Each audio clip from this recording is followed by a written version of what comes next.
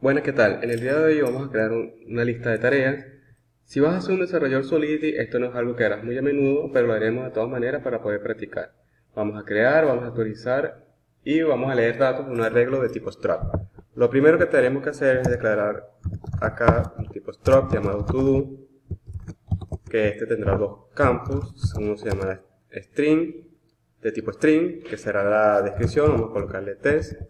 Y otro que nos indicará si esta tarea ha sido completada o no, de tipo booleano, se llamará complete.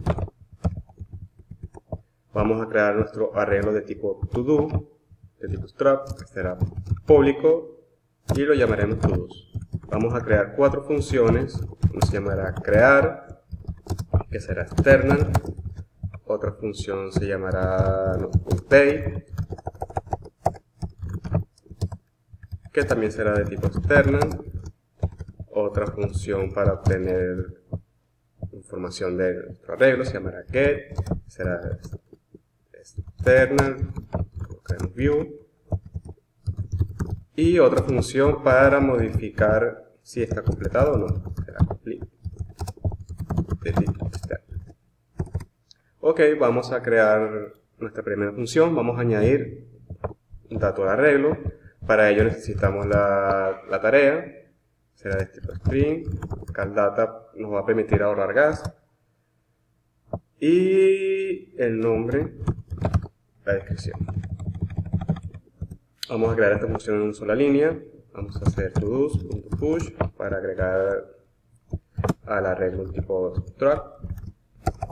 Aquí colocamos todo, tres corchetes, pedimos test, va a ser igual al test que nos están enviando.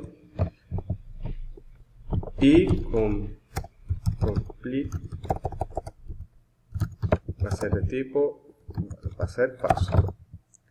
Con esto ya tenemos creado nuestra primera función. La siguiente va a ser actualizar. Para actualizar necesitamos el índice de nuestro arreglo que queremos actualizar y necesitamos la tarea, que será de CalData, y le vamos a colocar nuevamente text. Hay dos maneras de poder actualizar. La primera manera es accediendo directamente al arreglo, todo en el índice index.text y simplemente acá colocamos text. Con esto ya podríamos actualizar. La otra manera es acá declarando struct, colocamos storage y colocamos todo y vamos a acceder al índice que nos está pasando y simplemente escribimos todo.text va a ser igual al test que nos están enviando. Ok, nosotros nos vamos a quedar con esta porque esta nos va a permitir ahorrar gas. Solo si nada más, como en este caso, como en este ejemplo, estamos modificando un simple dato.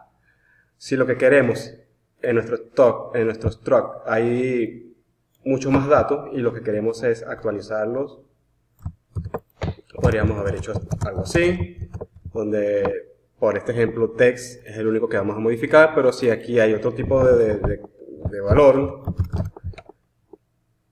esta función no es la indicada para ahorrar gas, sino esta.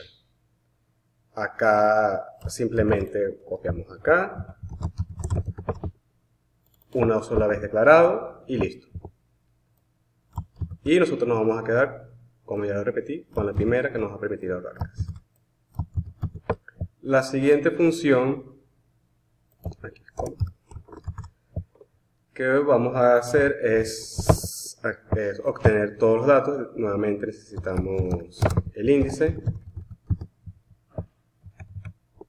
y de la misma manera acá vamos a retornar un tipo string y un booleano. Y acá colocamos todo memory todo, accedemos al arreglo y vamos a nosotros a retornar todo.text y todo.complete. Y de esta manera ya tenemos listo la función para obtener. Y la última, acá necesitamos nuevamente el índice, y acá de la misma manera que actualizamos, vamos a copiar esto, pero en vez de test es complete, y acá lo que haremos es negar lo que ya tiene almacenado este arreglo en este índice. Lo que haremos es negarlo. Si está en verdadero lo pasamos a falso, si está en falso lo pasamos a verdadero. Y con esto ya creo que ya tenemos todo el to-do list para probarlo. Vamos a probarlo, vamos acá, vamos a expandir acá, vamos a crear una nueva tarea, Aprender Solidity. Ok, vamos a actualizar, vamos a consultarlo en el índice 0 y aprendemos Solidity y su acá completado estaba en falso. Vamos a actualizarlo, vamos a expandir acá 0 y vamos a colocar acá aprender a manejar.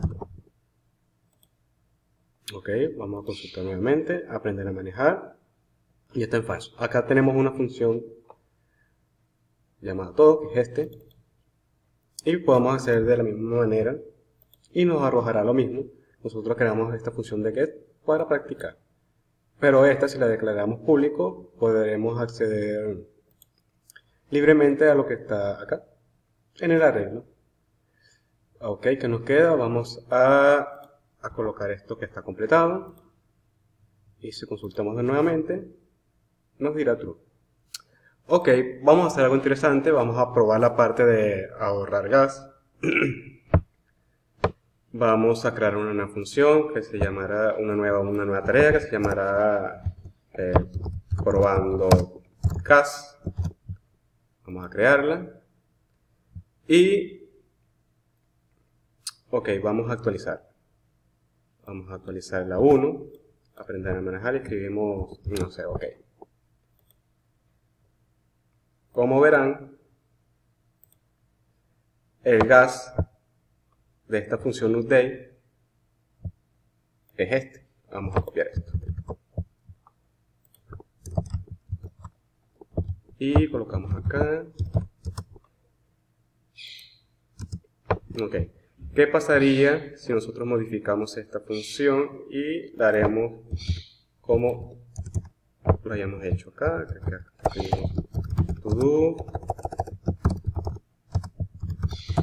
storage, to do va a ser igual a to do's, el arreglo del índice, y acá escribimos to do.text va a ser igual a text.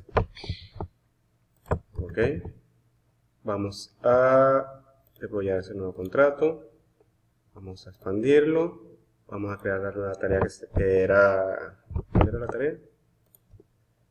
De la 1, acá, probando gas, no me recuerdo cuál era.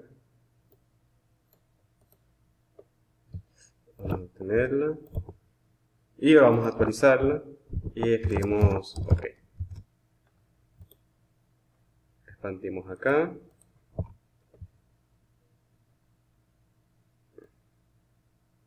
Y como verán, el gas por utilizar storage para modificar un simple dato es este. Como verán, la diferencia no es mucha, pero nosotros nos ahorramos gas. Si lo hacemos de esta manera, sí solo vamos a actualizar un solo campo, un solo dato. Recuérdense que Solidity es dinero y mientras menos dinero paguemos por deployar un contrato, mejor para nosotros. Y con eso ya terminamos por el día de hoy. Espero que les haya gustado. Manito arriba y síganme. Hasta luego.